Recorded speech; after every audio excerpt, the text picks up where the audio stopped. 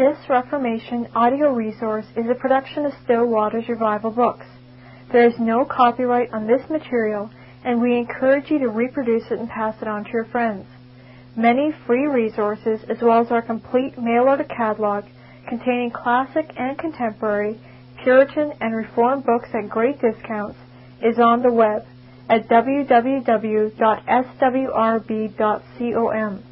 We can also be reached by email at swrb@swrb.com, by phone at area code 780-450-3730, by fax at 780-468-1096, or by mail at 4710 37A Avenue, Edmonton, Alberta, Canada, T6L3T5. If you do not have a web connection, please request a free printed catalog. History of the Westminster Assembly of Divines by William M. Hetherington, as read by Leah Domes. Tape number 7. Still further, by placing the very essence of its system in congregational power, it necessarily stood closely allied, in theory at least, with all the multitudinous sects with which that period was so prodigiously rife, all of which were perfectly ready to maintain the sole and uncontrollable power of separate congregations. And thus the independents were, in a manner, compelled to become the head sectarian body, and to defend not only their own religious liberties, but also the liberty claimed by the most wild and monstrous sects, to hold and to teach errors the most immoral and blasphemous, of which they by no means approved, or rather which they strongly condemned, but could not consistently oppose. They were thus led to advocate a toleration in theory which they never granted where their own power was predominant, as in New England, and which, it may be added, that they never would consent to grant to the Presbyterians, whom they would not admit to communion with them unless they were willing to abandon Presbyterianism and become Congregationalists. But as the subject of toleration was scarcely suggested in the apologetical narration, we shall postpone the consideration of it till we reach the period when it became a leading element of controversy. All the topics which have been stated above were known to the two parties of Presbyterians and Independents in the Assembly before the publication of the apologetical narration, and several of them had casually become the subject of debate. But there had been considerable forbearance on both sides, arising from a natural and laudable reluctance to anticipate a perhaps unavoidable contest. The Scottish divines, in particular, had repeatedly interposed to prevent any premature discussion of debatable subjects, and had recommended as much accommodation to the views of the Independents as was consistent with the maintenance of principle. And although the allusions to them in the apologetical narration were sufficiently ungracious and irritating, they were in no haste to show resentment, being far more desirous to see the religious welfare of the community promoted and secured, than to vindicate their own character from groundless aspersions. But nevertheless, the publication of that most ill-omened production caused an estrangement which was never fully removed, and led to a degree of keenness and obstinacy in all the subsequent deliberations of the Assembly, whenever disputed points arose, which tended greatly both to retard their proceedings and to obscure the prospect of ultimate and harmonious success in their great work. And having thus opened the subject of the independent controversy, we shall now proceed to trace it according to the course which circumstances led it to pursue. After some preliminary arrangements in which it was agreed that the Independents should bring forward their objections to the proposition of the committee, the subject was formally stated on the 6th of February in the following terms: The Scripture holdeth forth that many particular congregations may be under one presbyterial government. The independent argument against this proposition was stated by Mr. Goodwin to this effect, as given by Lightfoot. If many elders put together make one presbytery classical, then every one of those elders is to be reputed as an elder to every one of those churches. But the Word of God doth not warrant any such thing. In proof of the minor proposition, he argued thus: the deacons are not to be officers to diverse churches, therefore not the pastor. The pastor is not to preach in diverse churches, therefore not to rule. The several congregations are not to give honor or maintenance to the pastor of another church. One pastor was not chosen, ordained, and maintained by diverse churches, therefore not to have power in them. Several offices are not to meet in one and the same person. Footnote: Lightfoot, page 132. End of footnote. It will be observed that this argument opposed presbyterial government, not on scriptural grounds, but on the supposed incongruities and inconveniences of the system, and this was promptly and very easily met. Mr. Vines, in answer to the major proposition, replied that what belongs to the whole as such does not belong to every part, but the presbytery is an aggregate whole, and so are the churches combined under this presbytery. Therefore, the relations borne by the presbytery to the church of its bounds have respect to the aggregate whole, and do not interfere with the peculiar relations which the respective pastors and congregations bear to each other.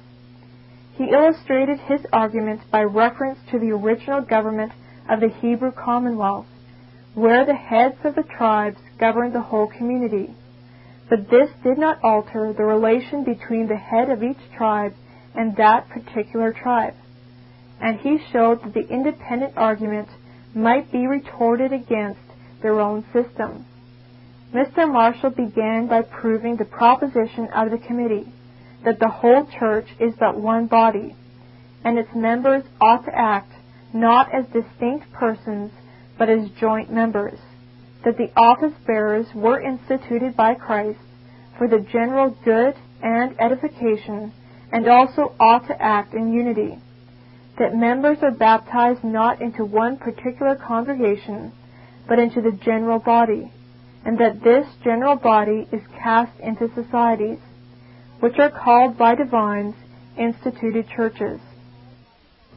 He further reasoned that it appears from Scripture that when so many were converted in any city as to make a congregation, the apostles appointed them elders, that though they increased so as to form many congregations in that city, they continued to be but one church, as at Jerusalem, that though not specifically declared, yet it seemed probable that the several pastors had their several charges, and that this pattern ought to be followed.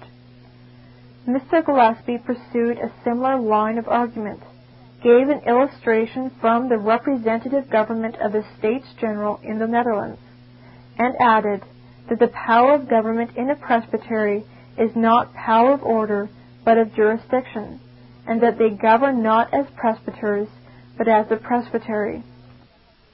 Mr. Seaman met the objections of Mr. Goodwin by proving that the inconveniences alleged against the presbyterial government of churches would, were they just, apply equally to civil government of the representative kind, but no such inconveniences or incongruities were experienced. Therefore, the objections urged by Mr. Goodwin could not be well-founded. He proved also that a minister may stand in relation to more congregations than one, and that several offices may, without incongruity, meet in one person, that a minister may do his duty in one congregation and also in the presbytery, as a representative may to his own constituents and also to the general administration, and that the people may enjoy their full rights under a presbyterial government in the choice of their pastor, as in civil matters they have their full rights in the choice of their parliamentary representatives. Footnote: Lightfoot, pages 132 to 134. Such is a fair outline of the arguments used on both sides at the commencement of the main stem of the independent controversy. When Mr. Goodwin replied, he admitted the truth and applicability of the logical maxim: what belongs to the whole, as such, does not equally belong to each part. For the whole is a presbytery, but every member of it is not a presbytery. Various attempts were made by him, and also by others of the independents, to escape from the force of the argument, and to support their own proposition, but without success.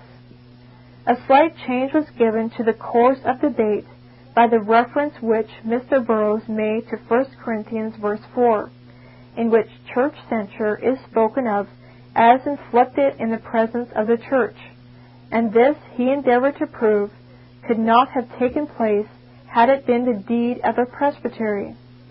A lengthened discussion arose on this point, in which much minuteness of criticism and subtlety of argument were displayed on both sides, till the topic was abandoned as not conclusive. During this debate, Mr. Nye admitted that there was a very close approximation between the two systems, saying that the independents held classical and synodical meetings very useful and profitable, yea, possibly agreeable to the institution of Christ. But the question is this: whether these meetings have the same power that Ecclesia Prima or one single congregation has. Footnote: Lightfoot, page 144. End of footnote. If he and his friends could have admitted one additional elementary principle, there might speedily have taken place a complete agreement, namely that the power of presbyteries, synods, and assemblies is cumulative, not privative. That is, that it consists in the collective power of all the congregations of which it is composed, and in reality adds to the power of each, rather than takes away its proper power from any. Becoming weary of this protracted discussion, several of the divines proposed that they should leave off these metaphysical disquisitions, and proceed to the consideration of those passages of Scripture which might be brought forward as direct proofs. But by the vote of the assembly, the independents were allowed to continue bringing forward all their objections. Footnote: Abitum, page 147. End of footnote. This we mention in order to show that the assembly treated the dissenting brethren with extreme indulgence and toleration, and never attempted to run them down by the force of numbers and the authority of a vote, as they could have so easily done, and no doubt would have done had they been the intolerant and overbearing bigots which they had been so generally and so unjustly called. On the 14th of February, the first committee reported in confirmation of the proposition that many congregations may be under one presbytery the following instances from Scripture: 1. The Church of Jerusalem. 2. The Church of Corinth. 3. Of Ephesus. 4. Of Antioch. Assuming that the existence of many congregations and but one presbytery at Jerusalem had been proved in a former debate, the other instances were proved by the following arguments: Corinth, from the time of Paul's abode there; from the different places of meeting at Cenchrea; the house of Justus, and of Chloe, and the use of the word churches in the plural; and from the multitude of pastors, 1 Corinthians 1:12 and 4:15, and that these congregations were under one presbytery, 1 Corinthians 5, 2 Corinthians 2. Ephesus, from Paul's continuance there; the special effect and the reason of the stay given; from the multitude of pastors termed elders and overseers, or bishops, and under one presbytery which exercised jurisdiction. Revelation 2, 1 and 2. Antioch, from a multitude of believers. Acts 11:21-26, and from Numbers of Pastors and Teachers, Acts 13:1 and 15:35. The report concluded with this argument: where there were more believers than could meet in one place, and more pastors than could be for one congregation, then there were more congregations than one. But it was so in these churches, and it was lawful for these to be under one presbyterial government. Therefore it is so now. Footnote. Lightfoot, page 151. End of footnote. These propositions were, as usual, laid aside till the objections already stated by the independents should have been fully debated. The discussion respecting church censure and excommunication was again resumed, with reference to 1 Corinthians 5, and Mr. Goodwin argued that discipline did not constitute a church, nor is any note of a church. Selden doubted whether the passage referred to had anything to do with excommunication. This was answered very strongly by Mr. Vines and others, and the independents were requested to state clearly their opinion on the subject. To this Goodwin answered that the people cannot excommunicate, and that the people, if need be, yet must have their vote. The inference was immediately drawn that if the elders were outvoted, the excommunication would be prevented, and thus the theory of the independents of simple admonition or non-communion would alone be practicable. At last the assembly decided that the argument of the independents was not proved, and did not conclude against the proposition. The attention of the assembly was next directed to Matthew 18:15-17 by Mr. Bridge, who endeavored, in a very elaborate argument, to prove that the church there mentioned was not a civil court, not a Jewish Sanhedrin, not a presbytery or synod, not a national church, but a particular congregation only, and yet that it had the power of the highest censure without appeal. Therefore every particular congregation, consisting of elders and brethren, should have entire and full power and jurisdiction within itself.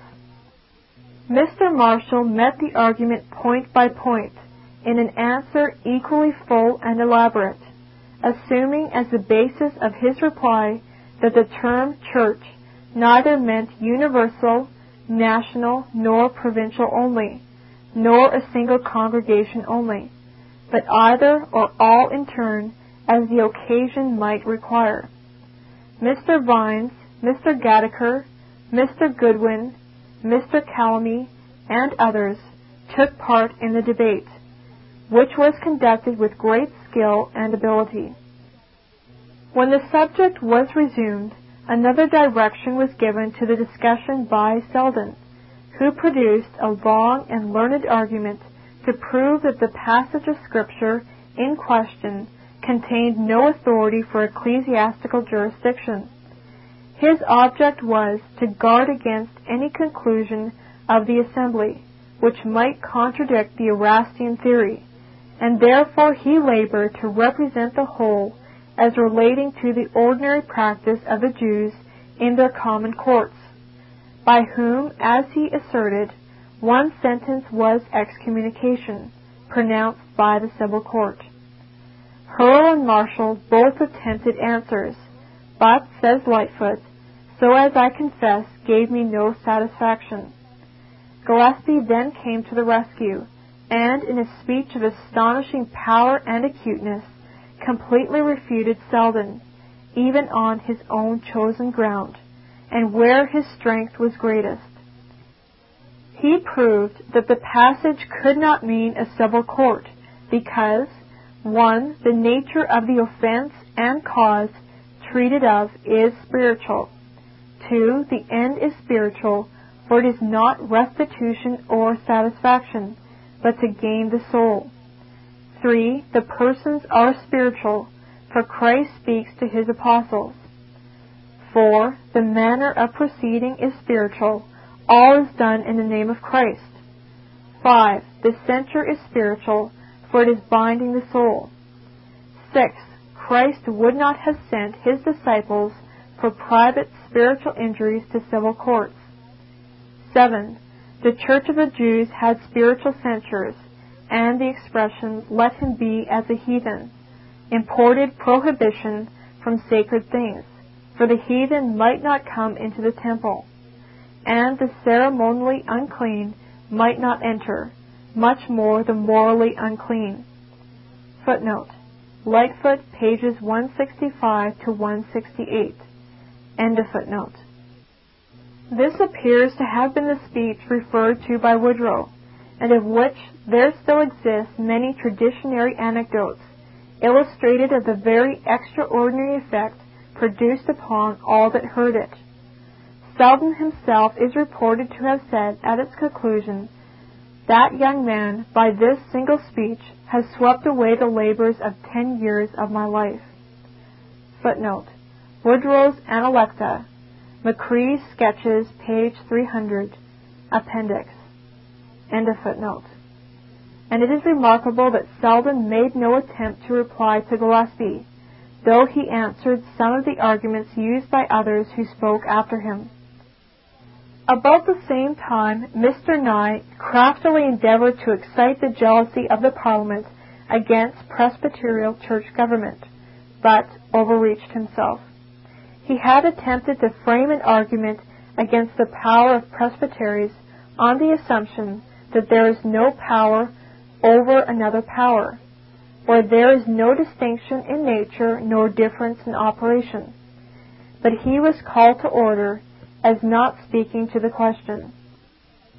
On the following day, finding the assembly full of the nobility and members of Parliament, he resumed the argument, persisting in his speech against the evident feeling of the House, and after he had attempted to show that the admission of a power over a power in church courts would lead to an ecclesiastical government commensurate with that of the civil, he drew the inference that it would be pernicious for a great commonwealth were so great a body to be permitted to grow up within it. In short, he attempted to alarm the Parliament by the dread of that phantom of which so much has been heard, an imperium in imperio, or one government within another, as a formidable and monstrous anomaly, dangerous to the peace of states and kingdoms. This insidious attempt caused a great sensation. Some proposed that he should be at once expelled.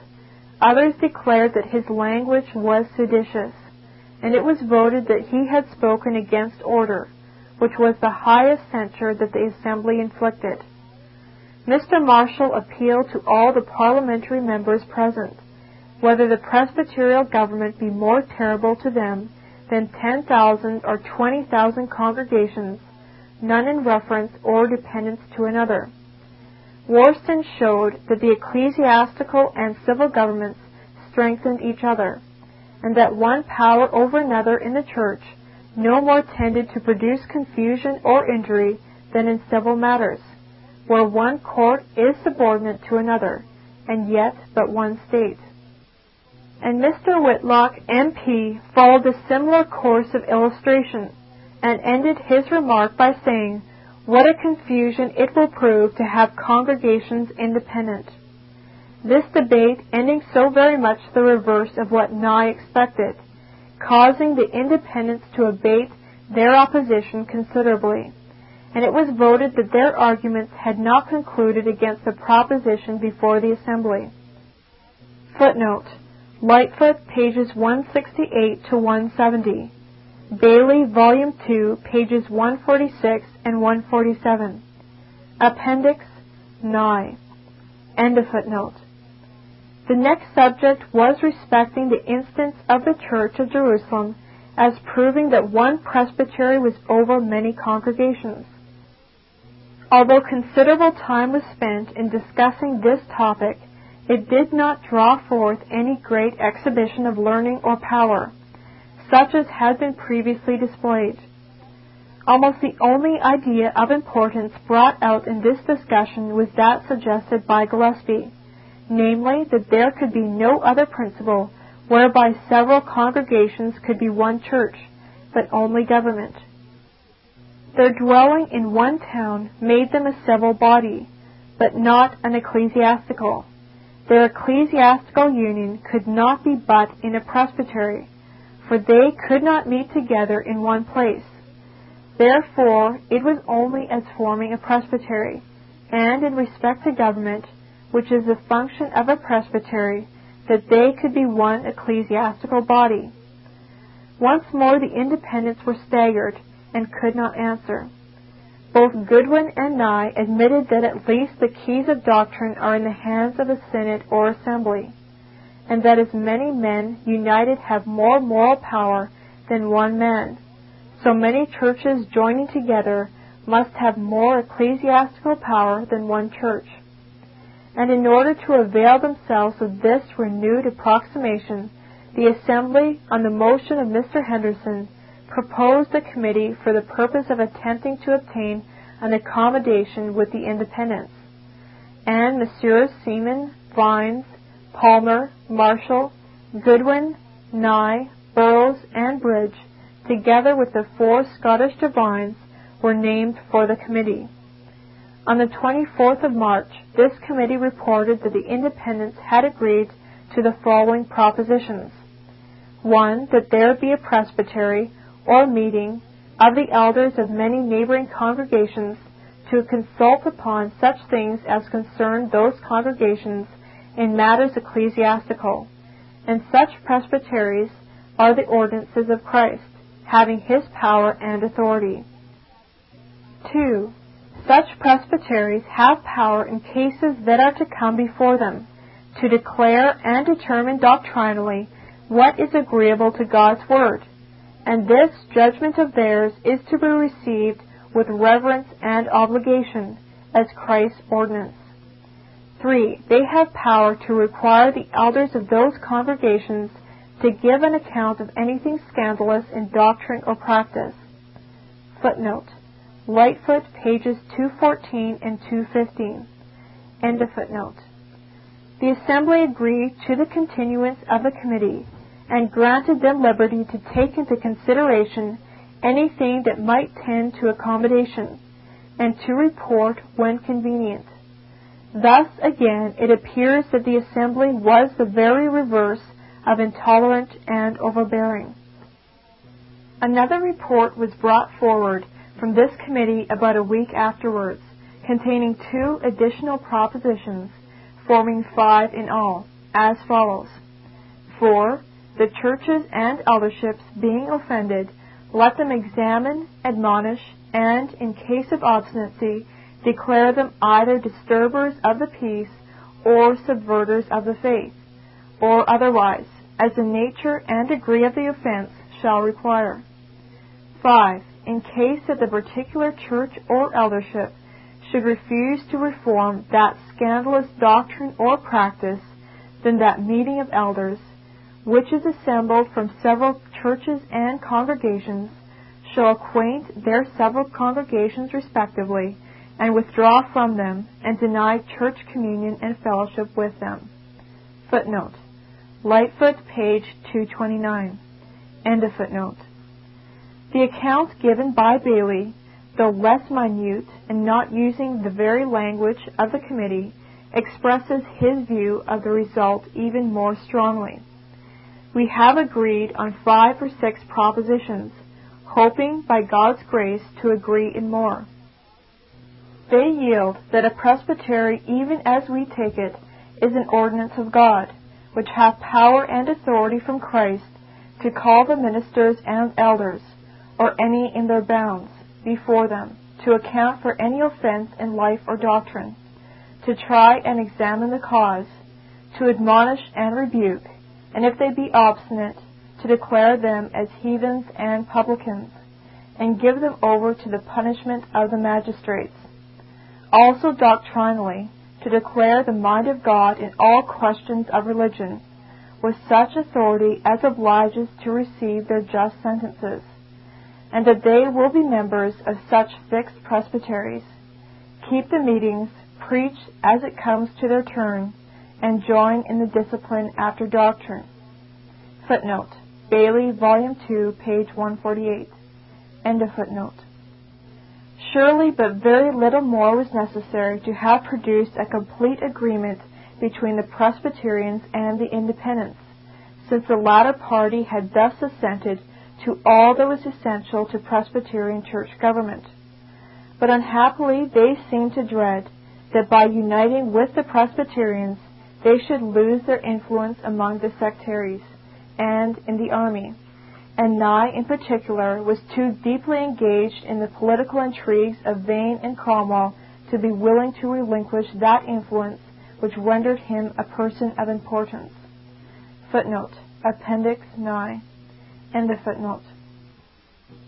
On the 13th of March, the discussion terminated in the affirmation of the propositions respecting church government, so far as regarded the general statements and the proofs from the instances of Jerusalem and Corinth, after having occupied the attention of the assembly for 30 days, passed in earnest and strenuous debate, during which all the arguments which profound learning and acute ingenuity could devise were brought forward and discussed with equal minuteness and ability.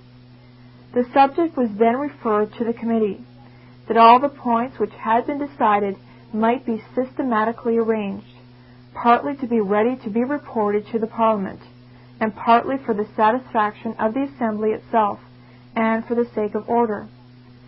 This report was produced on the 10th of April, the Assembly having been occupied in the interim with the subject of ordination, as already related.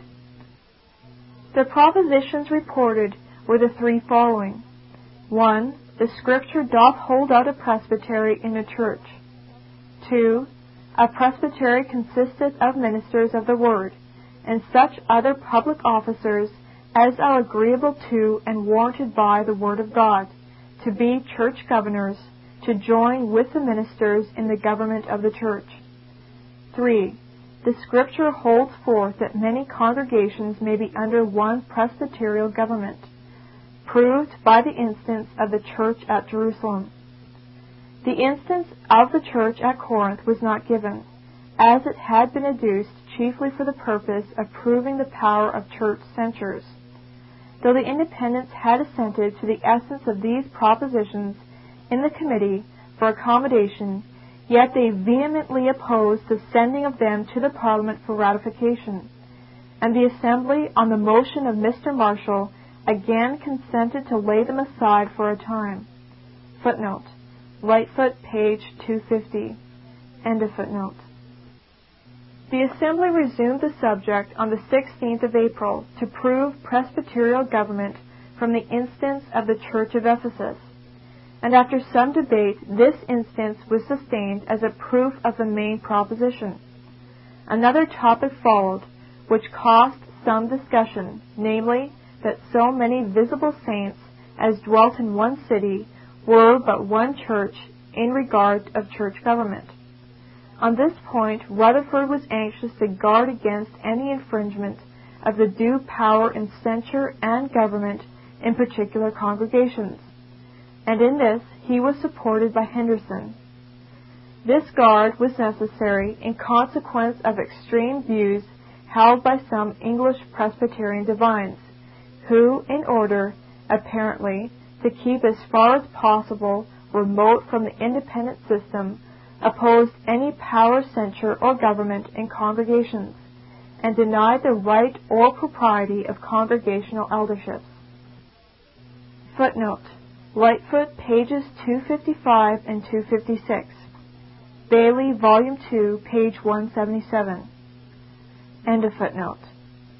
This is mentioned chiefly for the purpose of corroborating an idea which has been repeatedly suggested, that instead of the Scottish Commissioners being the direct instigators of the Westminster Assembly to aim at a rigid and unaccommodating form of church government, essentially intolerant and tyrannical, the very reverse is the truth. For while they refused all compromise on fundamental principles, they were exceedingly desirous to remove everything in minor matters to which their brethren could not readily assent, or from which they dreaded an interference with their own conscientious scruples.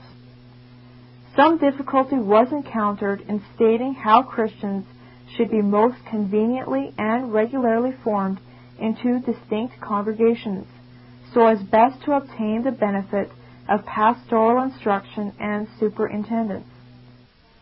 This the assembly thought should be by the bounds of their dwellings, that is, by the parochial system, but the Independents opposed it, because it was contrary to their mode of gathering churches, as it was termed. The proposition was, however, affirmed. The subject of ruling elders was again resumed, on the 3rd of May, after having been laid aside for a considerable time. At first it was proposed that there should be at least one ruling elder in every congregation, but this was strenuously opposed by the Scottish Commissioners, as in reality not forming a congregational eldership. It was at length decided that in every congregation there should be, besides the minister, others to assist him in ruling, as elders, and some to take care for the poor, as deacons, the number of each to be proportioned to the congregation. Another topic then called forth a strenuous debate of 5 days' duration, namely, that no single congregation, which may conveniently join together in an association, may assume unto itself all and sole power of ordination. Against this proposition, the Independents mustered all their adherents, and put forth their whole strength, because it condemned the central principle of their system. When it came to the vote, it was affirmed by 27 and denied by 19. And this business, as Lightfoot, had been managed with the most heat and confusion of anything that had happened among us. Footnote: Lightfoot, page 262. End of footnote. When the reasons to prove the general propositions were brought forward, another keen struggle took place, the first reason being carried by a majority of 4 votes, the second by a majority of 5. Footnote: Abitum, page 267. End of footnote. The committee appointed to frame a summary of church government produced, instead of a report, a proposition to be debated, to the following effect: concerning the ruling officers of particular congregations, they have power, 1. Authoritatively to call before them scandalous or suspected persons, 2. To admonish or rebuke authoritatively, 3. To keep from the sacrament authoritatively, 4. To excommunicate. The first topic was easily admitted, with a slight change on its terms, as was also the second. But the third led to a protracted and very learned debate, having been recast into this form: authoritative suspension from the Lord's table of a person not yet cast out of the church is agreeable to the Scripture. Footnote: Lightfoot, page 268. End of footnote. This proposition was opposed by Coleman, Hurl, Case, and particularly by Lightfoot, who attempted to prove his view by the instance of Judas, and this led to a discussion on that point in which scarcely any agreed with Lightfoot's opinion. The chief advocates of suspending scandalous persons were Young, Calamy, Gillespie, Rutherford, Reynolds, Burgess, and Dr. Hoyle. The Independents did not enter warmly into the discussion, and Goodwin, after endeavoring to represent it as differing little from admonition, concluded by saying that his judgment fell in with the proposition, only he liked not the authoritative doing of it. It was at length decided in the affirmative, none voting against it but Lightfoot. But though the proposition had thus obtained the sanction of the Assembly, it was afterwards opposed by the Parliament, as indeed might have been expected from the lax notions entertained generally by men of the world on all such subjects. The subject of excommunication was not again resumed till the 16th of October, when 2 passages of Scripture were brought forward to prove it, namely 1 Corinthians 5 and Matthew 18:17 and 18.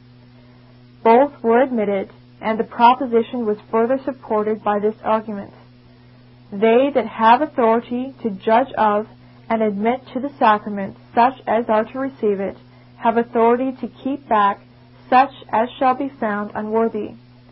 Against this, Lightfoot alone voted in the negative, and that chiefly because he was not convinced that there is suspension or excommunication, as a power belonging to the Church, an opinion which sprung from his Erastianism. Thus terminated the debates on that much contested point on the 25th of October, so far as the Assembly was concerned. The opinions of the Parliament will fall under our observation when we come to the Erastian controversy. Affairs had now attained so much maturity that a crisis had become inevitable. For every point having been very fully debated between the Presbyterians and the Independents, they must either unite or adopt some new course which should render union impossible.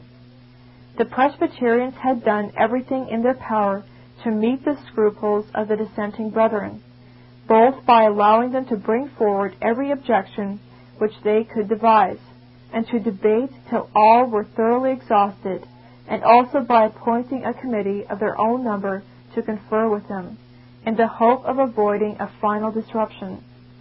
But when the dissenting brethren could not persuade the Assembly to adopt their views in preference to its own, they renewed their intrigues with the Independents in the army, by whose influence they knew they would be supported.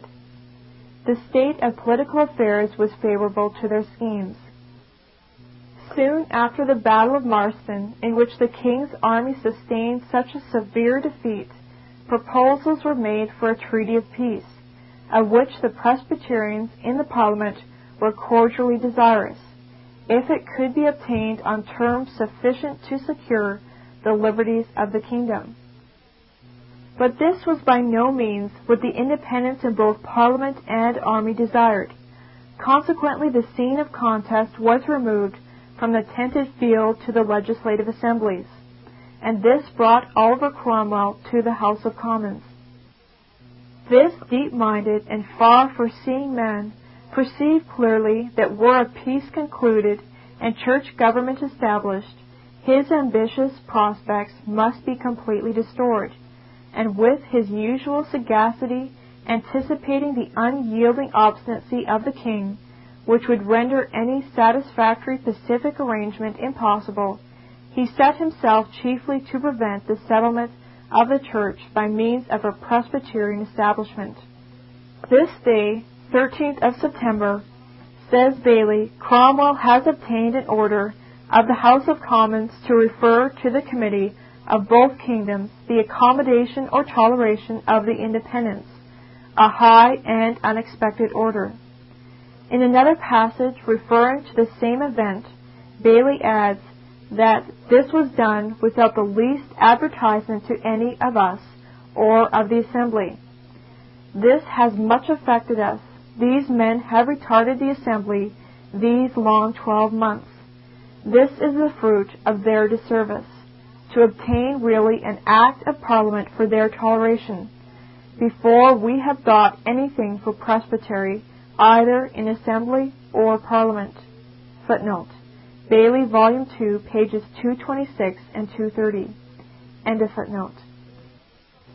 The order from the House of Commons was produced in the Assembly on the 16th of September in the following terms: that the Committee of Lords and Commons appointed to treat with the Commissioners of Scotland and the Committee of the Assembly do take into consideration the differences of the opinions of the members of the Assembly in point of church government, and to endeavour an union, if it be possible.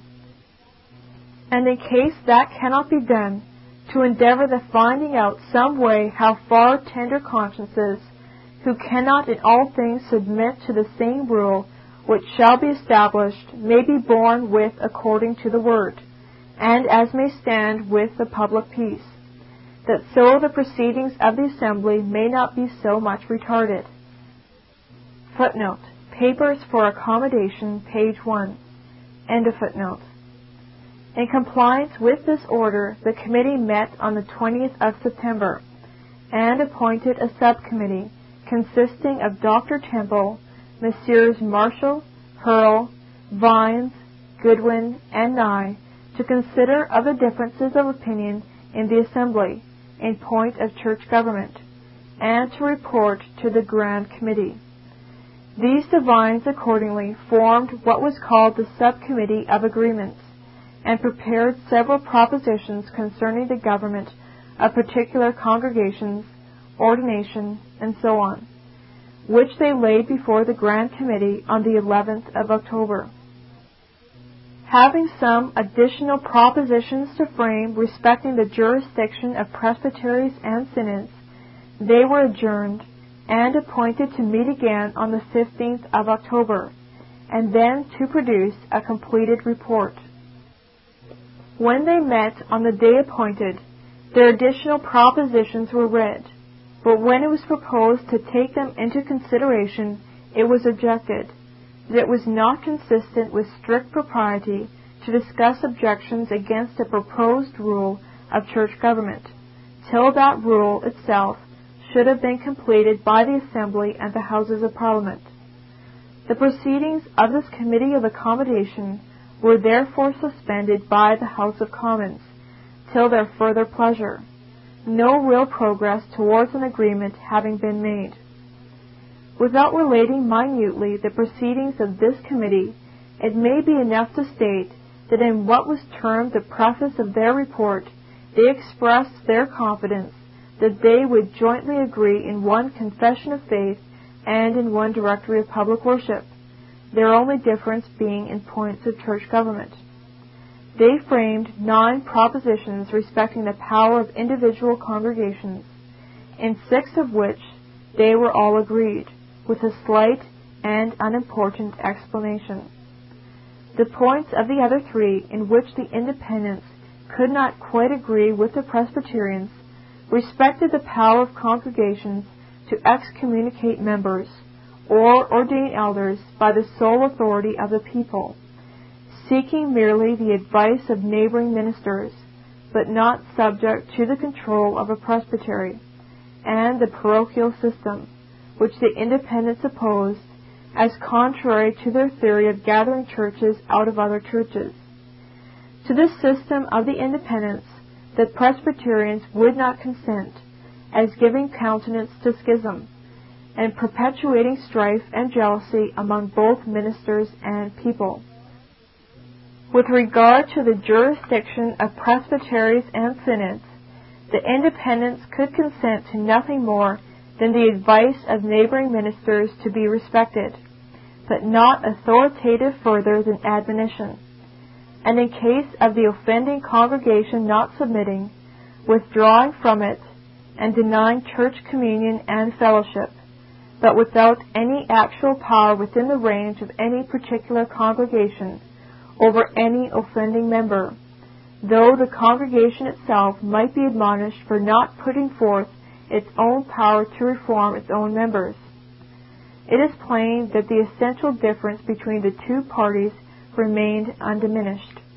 The independents continued to maintain the sole power of congregations to exercise church government, and to demand the privilege of gathering churches or congregations out of the congregations of the Presbyterians, with whom, nevertheless, they could continue to hold occasional communion.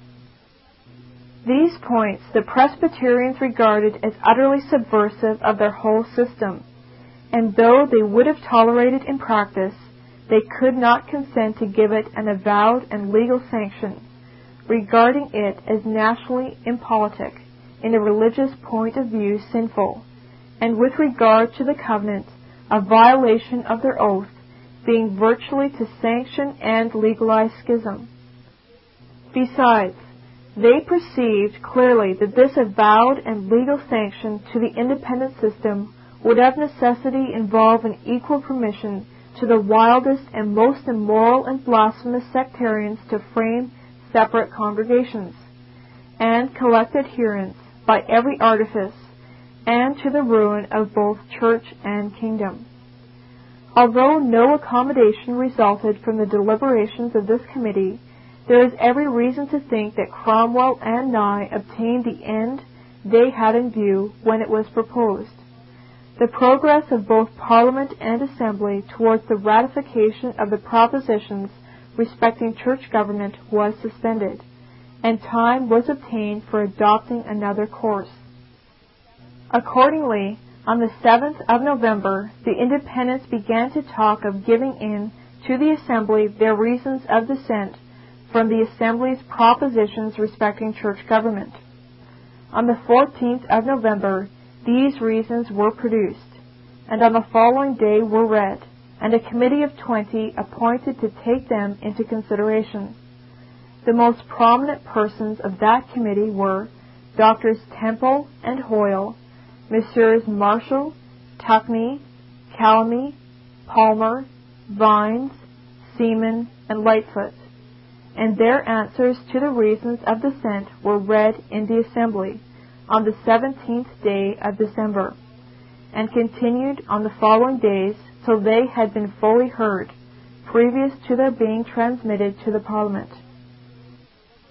Thus terminated the deliberations of the Westminster Assembly, so far as regarded the proceedings of the year 1644. But as these proceedings had chiefly involved the controversy between the Presbyterians and the Independents, and as the points in which they differed had been all thoroughly debated in the Assembly in the course of the year 1644, and the contest had now assumed a literary character, in consequence of the production of written reasons of dissent, and written answers to those reasons, it seems expedient to complete our brief outline of this important controversy, though touching a little upon the events of subsequent years, before directing our attention to the Erastian controversy. The dissenting brethren entered their dissent with reasons in writing, to be presented to the honorable Houses by the Assembly, to the three following propositions, as the only points in which there existed direct and essential differences between them and the Presbyterians, namely, 1. To the third proposition concerning presbyterial government. 2. To the propositions concerning subordination of assemblies. 3. To the proposition concerning the power of ordination, whether in a particular congregation, though it may associate with others. The third proposition concerning presbyterial church government was as follows. The Scripture doth hold forth that many congregations may be under one presbyterial government. This is proved by instances. 1. Of the Church of Jerusalem, which consisted of more congregations than one, and all those congregations were under one presbyterial government. 2. Of the Church of Ephesus, in which there were more congregations than one, and where there were many elders over those congregations as one flock, though those many congregations were one church, and under one presbyterial government. As this proposition, together with its subordinate details, and the Scripture texts on which the whole is founded, are stated fully in the Confession of Faith and Directory, it cannot be necessary to occupy space by their insertion. The dissenting brethren gave in reasons against the proposition itself, and also against the instances by which it was proved. Their argument against the proposition is in the following terms. If many congregations, having all elders already affixed respectively unto them, may be under a presbyterial government, then all those elders must sustain a special relation of elders to all the people of those congregations as one church, and to every one as a member thereof.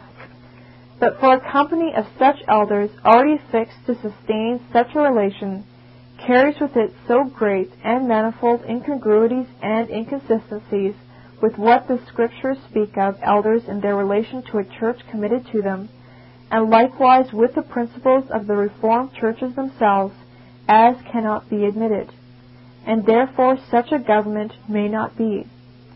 The proposition thus stated is explained, defended, and enforced in a treaty of 40 pages by the dissenting brethren, whose names now increase to 7, are subscribed to it, namely Thomas Goodwin, Philip Nye, Jeremy Burroughs, Sidrak Simpson, William Bridge, William Greenhill, William Carter.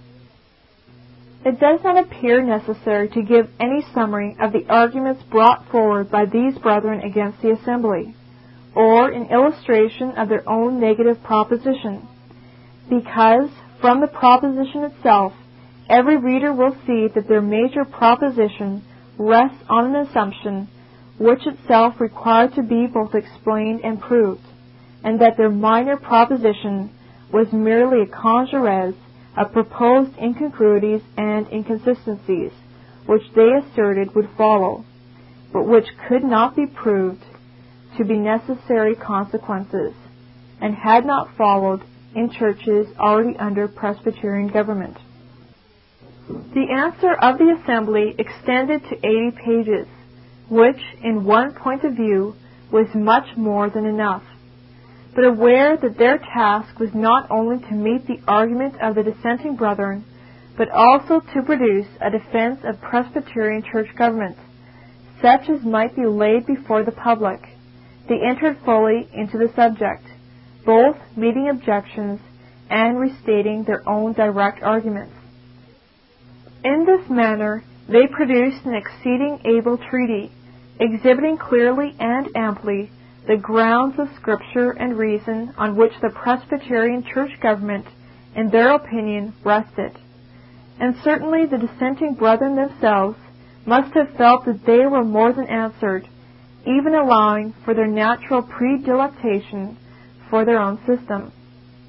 It is impossible to condense this able defense of Presbyterian church government so as to present it within the limits of the present work.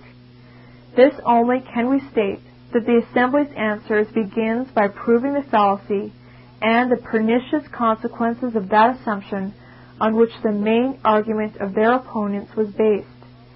They then showed that the argument of independence was really directed against a proposition which the Assembly never held, and therefore that it was beside the question altogether.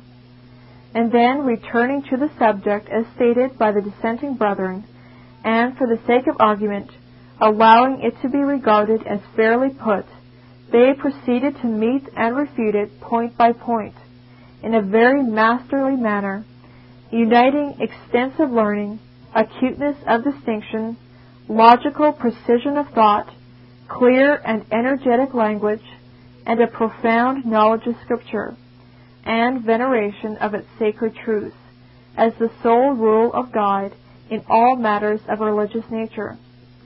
The second subject against which the independents entered their dissent with reasons was the proposition concerning the subordination of assemblies. These propositions were 3 in number, but as their dissent was directed chiefly against the third, the statement of it may be enough. It is lawful and agreeable to the Word of God that there be a subordination of congregational, classical, provincial, and national assemblies, that so appeals be made from the inferior to the superior, respectively. Proved from Matthew 18, which holding forth the subordination of an offending brother to a particular church, it doth also by a parity of reason hold forth the subordination of a congregation to superior assemblies. The dissenting brethren introduced their argument in the following manner.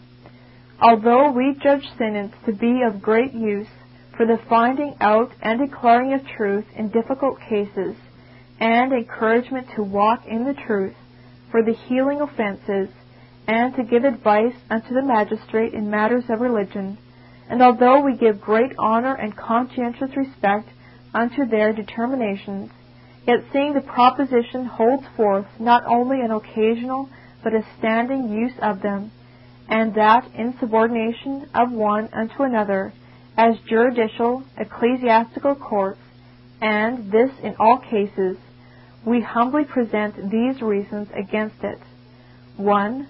All such subordinations of courts, having greater and lesser degrees of power, to which, in their order, causes are to be brought, must have the greatest and most express warrant and designment for them in the Word. Whence is argued thus, those courts that must have the most express warrant and designment for them in the Word, and have not in their power, is to be suspected, and not erected in the church of God. But these ought to have so, and have not. Therefore their power is to be suspected, and not erected in the church of God. 2. If there be such a subordination of synods in the church of Christ, then there is no independency but in an ecumenical council. 3. That church power, which cannot show a constant divine rule for its variation and subordination and ultimate independency, is not of God, and so may not be. But this variation of church power into these subordinations cannot show any such steady and constant rule for these things. Therefore it may not be. 4. The government which necessarily produceth representations of spiritual power out of other representations, with a derived power therefrom, there is no warrant for. But these subordinations of synods, provincial, national, ecumenical, for the government of the church, do so. Therefore for them there is no warrant. To these they added some arguments against the instances from Acts 15 and Matthew 18, which had been adduced by the assembly. In the reasonings of the dissenting brethren, it is somewhat curious to observe that they made use of both the Erastian and the Episcopalian arguments, as these seem to serve their purpose. As, for instance, the Erastian, why may not all other churches be governed, as well as that of Geneva, without appeals, if the magistrate oversees them and keeps each to their duties? Footnote. Reasons of the Dissenting Brethren, page 124. End of footnote. The Episcopalian argument is not so succinctly stated, but is an attempt to turn against the Presbyterians the argument used by them against the Episcopalians, of the want of an express institution of the subordination of office-bearers in the church.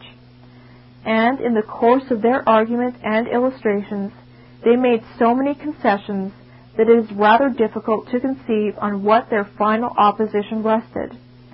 As, for instance, they admitted that synods are an ordinance of God upon all occasions of difficulty, that all the churches of a province may call a single congregation to account, that they may examine and admonish, and, in case of obstinacy, may declare them to be subverters of the faith, that they have authority to determine in controversies of faith, that they may deny church communion to an offending and obstinate congregation, and that this sentence of non-communion may be enforced by the authority of the civil magistrate, and that they may call before them any person within their bounds, concerned in the ecclesiastical business before them, and may hear and determine such causes as orderly come before them. Footnote. Reasons and Answers, page 138. End of footnote. Having made so many and such important concessions, the independents might, with very little difficulty, have assented fully to the Assembly's propositions, and probably would have done so but for the influence of intriguing politicians, who dreaded nothing so much as an early and harmonious adjustment of all differences in the Assembly. The answer of the Assembly began by laying open the essential point of difference, which consisted not in a denial of synods, but of the standing use of them, and their subordination to one another, not the subordination of congregations to them. They then showed that the main argument of the independents was not directed against the proposition of the Assembly, but against the peculiar construction of it by themselves, and that, too, a construction disclaimed by the Assembly. Then, as in their previous answer, they proceed to consider the reasonings of their opponents, sometimes proving that these are self-destructive, and confute their own theory, sometimes pointing out their fallacious character, and sometimes meeting them by a distinct and irresistible refutation of a strictly logical kind. In one instance, the mode of the dissenting brethren's argument is very strongly urged against themselves, and since they demand the greatest and most express warrant for the subordination of synods, they are asked to prove their own system, namely, the gathering of churches out of churches, the ordination and deposition of ministers by the people alone, the passing by one single congregation of the sentence of non-communion against all the churches in a province or a kingdom, which would surely require a warrant as great and express, or should teach them somewhat to abate in their demand. Footnote. Abitum, page 147. End of footnote. In short, it is perfectly clear in our apprehension that both in point of conformity to the language and arrangements of Scripture, and in point of distinctness and strength of logical reasoning, the answer of the Assembly is abundantly conclusive. The third subject against which the Independents entered reasons of dissent in writing was the proposition concerning the power of ordination.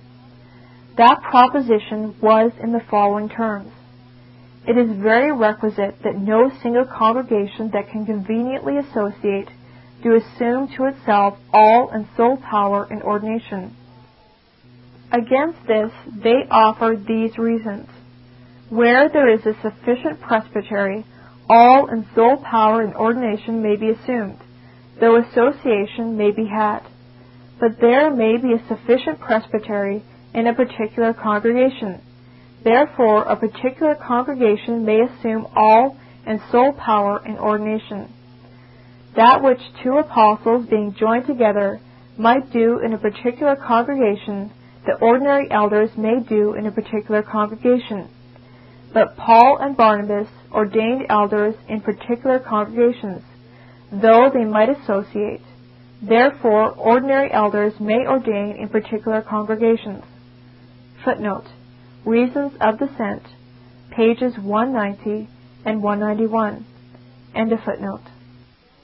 The expansion of this argument served only to dilute it the more, and to make its fallacy apparent. In their answer, the Assembly divines seem almost to have been ashamed to analyze and expose the weak sophistry of the dissenting brethren's argument. We expected, say they, from our brethren in a search for truth, not a contest for victory, arguments to prove that every single congregation have the whole power of ordination within themselves, and that none but themselves may ordain for them, but this they are pleased to decline. They then prove that the argument is illogical and vicious, containing more in the conclusion than in the premises, and yet not concluding against the proposition in debate, and entering into a more minute examination of it. They not merely refute it, but by availing themselves of the concessions made by the Independents in the course of their own illustrations, they completely overthrow the whole congregational theory. For the Independents had admitted that association of congregations neither adds to nor diminishes the power of a presbytery, but is by way of accumulation, not privation. And this argument is in itself an answer to all their own accusations against the Presbyterian system of church government, on the ground of its depriving congregations of their due power, since the association of congregations, like that of elders, is by way of accumulation, not privation. It will be observed also that there is in the argument of the Independents a deceptive use of the word presbytery, which they employ to mean the elders of a particular congregation, whereas the proper sense of the term implies the collective ministers and elders of several contiguous congregations. The answer of such arguments was an easy task, and was very successfully accomplished.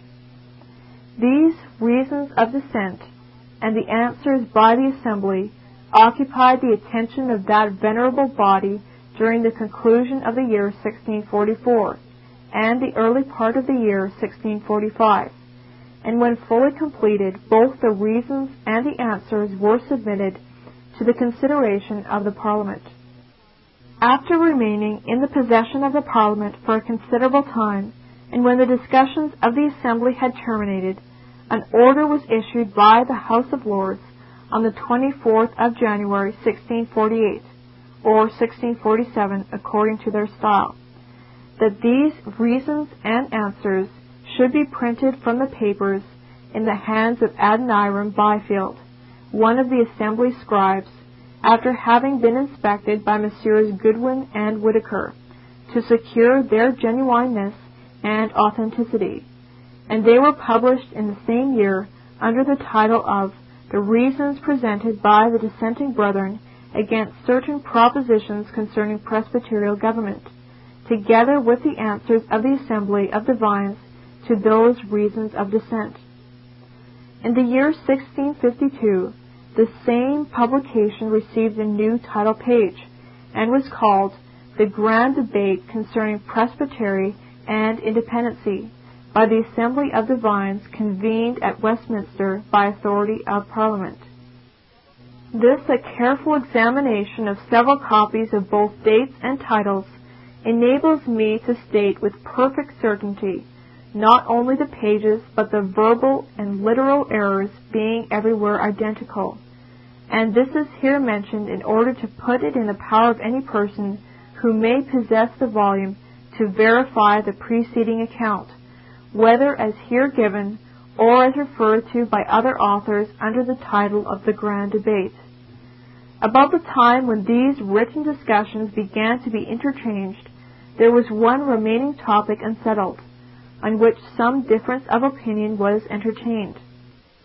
The Assembly had unanimously agreed that excommunication is an ordinance of Christ, but some difference of opinion existed respecting the body to which properly the power of excommunication belonged. A small committee was appointed for the purpose of attempting an accommodation between the Presbyterians and the Independents on this point, and on the 10th of January, 1645, this committee gave in a report to which all assented, and it received the unanimous and glad sanction of the Assembly. 4 days afterwards, the Independents requested that the whole directory of excommunication might be referred to a similar committee of accommodation, and this, too, the Assembly granted, in the hope of at last obtaining an amicable and harmonious arrangement. Yet, when the report of that committee had been produced, assented to by the Assembly, and voted to be transmitted to the Houses of Parliament, the Independents entered their dissent from it as an accommodation, in any other sense than that each might interpret and use it according to their own peculiar views. Footnote: Answer to a copy of a remonstrance, page 16. End of footnote. Against this procedure the Assembly complained, regarding it as a deceptive evasion, much more fitted to perpetuate disagreement than to promote accommodation and lead to union. The Assembly further complained that the dissenting brethren never gave any definite statement of what they really wished, but merely opposed almost every proposition respecting church government, and brought forward objections. At length, one of the Independents, on the 11th of February, 1645, said that they were willing to be formed into a committee to frame and report their judgment respecting the best model of church government. This the Assembly gladly hailed, declaring that there was nothing which they more earnestly desired than to know the full mind and wish of the dissenting brethren. Immediately the Independents recoiled from their proposal, and declined being made a committee for that purpose. On the 21st of March, they were urged to enter upon the task, and one of them read a paper containing 7 propositions, but refused to give it to the scribe, would not reproduce it, and finally declined the discussion. Again, on the 4th of April, the Assembly resumed the suggestion, and, notwithstanding the opposition of the Independents, resolved that the brethren of this Assembly that had formerly entered their dissent to the propositions about presbyterial government shall be a committee to bring in the whole frame of their judgment concerning church government in a body, with their grounds and reasons. Footnote. Answer to a copy of a remonstrance, page 19. Bailey, Volume 3, pages 266 and 267. End of footnote. Being thus in a manner constrained to prepare their own desired model, they first requested that it might be brought forward and debated part by part, as the subject of Presbyterial government had been. To this the Assembly objected, both because their own course of procedure had been that of necessity, not choice, and not, in their opinion, the best mode, and because there were not many points against which the independents had dissented, so that the whole might most easily and conveniently be brought forward at once. The independents then obtained permission to refrain from attending the ordinary committees, that they might have sufficient leisure to prepare their own model of church government. Long and anxiously did the Assembly look for the promised model, but in vain. Wearied at last with this protracted delay, on the 22nd of September they urged the independents to make all convenient speed, and requested them to give in a report of what they had done, within a fortnight if possible. 1 fortnight passed, and no report was produced. Another ran its round, and still no report appeared. But on the 22nd of October, 1645, instead of the long-expected model of church government, the independents laid before the Assembly what they termed a remonstrance, stating the reasons why they declined to bring forward their model of church government. This was soon afterwards published, without the authority of either Assembly or Parliament, under the title of A Copy of a Remonstrance. The Assembly immediately prepared an answer to this remonstrance, and having laid it before the Houses of Parliament, it was, after some delay, directed to be printed by an order of the House of Lords, bearing date 24th of February, 1646, or according to the parliamentary year, 1645. Footnote. Bailey, Volume 3, page 344. End of footnote. The answer of the Assembly is expressed in somewhat sharper terms than any of their preceding papers, which is not surprising considering the disingenuous and evasive conduct of the independent party, and it certainly exposes their duplicity in a manner altogether unanswerable. The conclusion of this paper is peculiarly significant, upon which considerations we think, not that the brethren have any cause to decline the bringing in of their model at this time, but that they have some other cause than what they pretend to, and that something lies behind the curtain which doth not yet appear. Possibly not any one of them is yet at a point in his own judgment, nor resolved where to fix, they having professed to keep as a reserve liberty to alter and retract, which, if their model were given in, they could not so fairly and honorably do. Or possibly they are not all fixed in one and the same point. Possibly they cannot agree among themselves, for it is easier to agree in dissenting than in affirming. Or possibly if they 7 can agree, yet some other of their brethren in the city, to whom it may be the model was communicated, did not like it. Or so, yet possibly the brethren might perceive that if this model should be published, there are some who at present are a strength to them, and expect shelter from them who may disgust it, or at least they are resolved to wait a further opportunity to improve what they have prepared. It may be when the Assembly is dissolved, and so not in a capacity to answer them, or when the Presbyterian government begins to be set up, when they promise to themselves there will be discontent among the people, and look upon that, it may be, as the most advantageous time of putting pen to paper. But whatever the cause be, we commit our cause to the Lord, who loves truth and simplicity, and will, we doubt not, discover it in due time. Footnote. Answer to a copy of a remonstrance, page 24. End of footnote. almost simultaneous with the production of these papers, one effort more, a last effort, was made to prevent, if possible, a final disagreement between the Presbyterians and the Independents. The Committee of Accommodation, which had been in abeyance for nearly a year, was revived by an order of both Houses of Parliament, dated 6th of November, 1645. This committee met on the 17th of the same month, and resumed their now well-nigh hopeless task, to find some ground on which both parties could harmoniously unite. Several meetings were held, and several papers framed by each party, but no approximation towards union appeared, both retaining their peculiar views, with little, if any, modification. The last meeting took place on the 9th of March, 1646, when very long and elaborate answers were produced by the members of Assembly to the opinions, reasonings, and requests of the dissenting brethren. After that, the committee met no more. The controversy, so far as regarded debate and writing, terminated without any agreement, and the matter became a conflict of principle against intrigue and power. It is impossible to review this protracted controversy between the Presbyterians and the Independents without the deepest regret.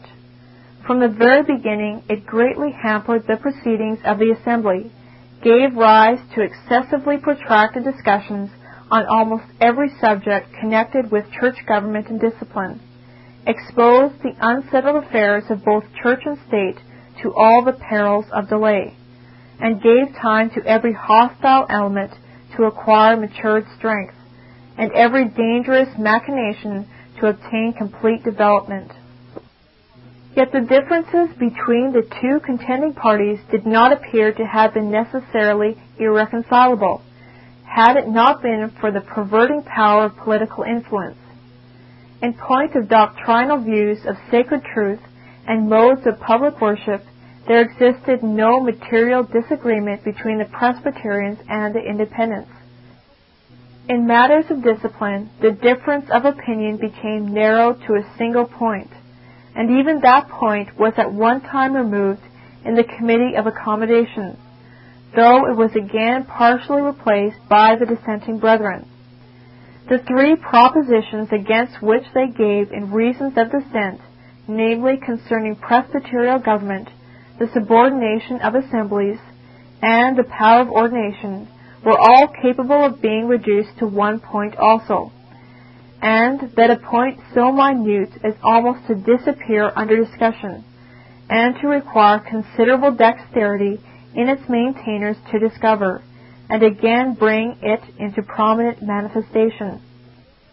For the admissions of the Independents at different times extended so far as to leave nothing in dispute, except the single link connecting their system with that of the Brownists and the other sectarians of the period, the right of a congregation or church to use their own term, however few in regard to numbers, and even though devoid of a pastor and elders, to possess and to exercise all and sole power of ecclesiastical jurisdiction within itself, without regard to any and every other church in the world, and accountable to none for its procedure, be that what it might.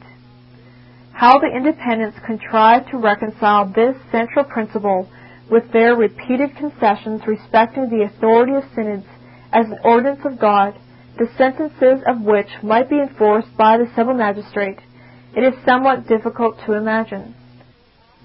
Nor did they, in point of practice, act according to this principle or theory, for in the churches of New England, which were all constructed according to the independent system, they did not hesitate to coerce and restrain with great rigor and severity those who presumed to differ from them in religious matters, inflicting the sentences of imprisonment, banishment, and even perpetual slavery. Footnote: Bailey, Volume 2, page 183. End of footnote. Please continue listening on tape number 8.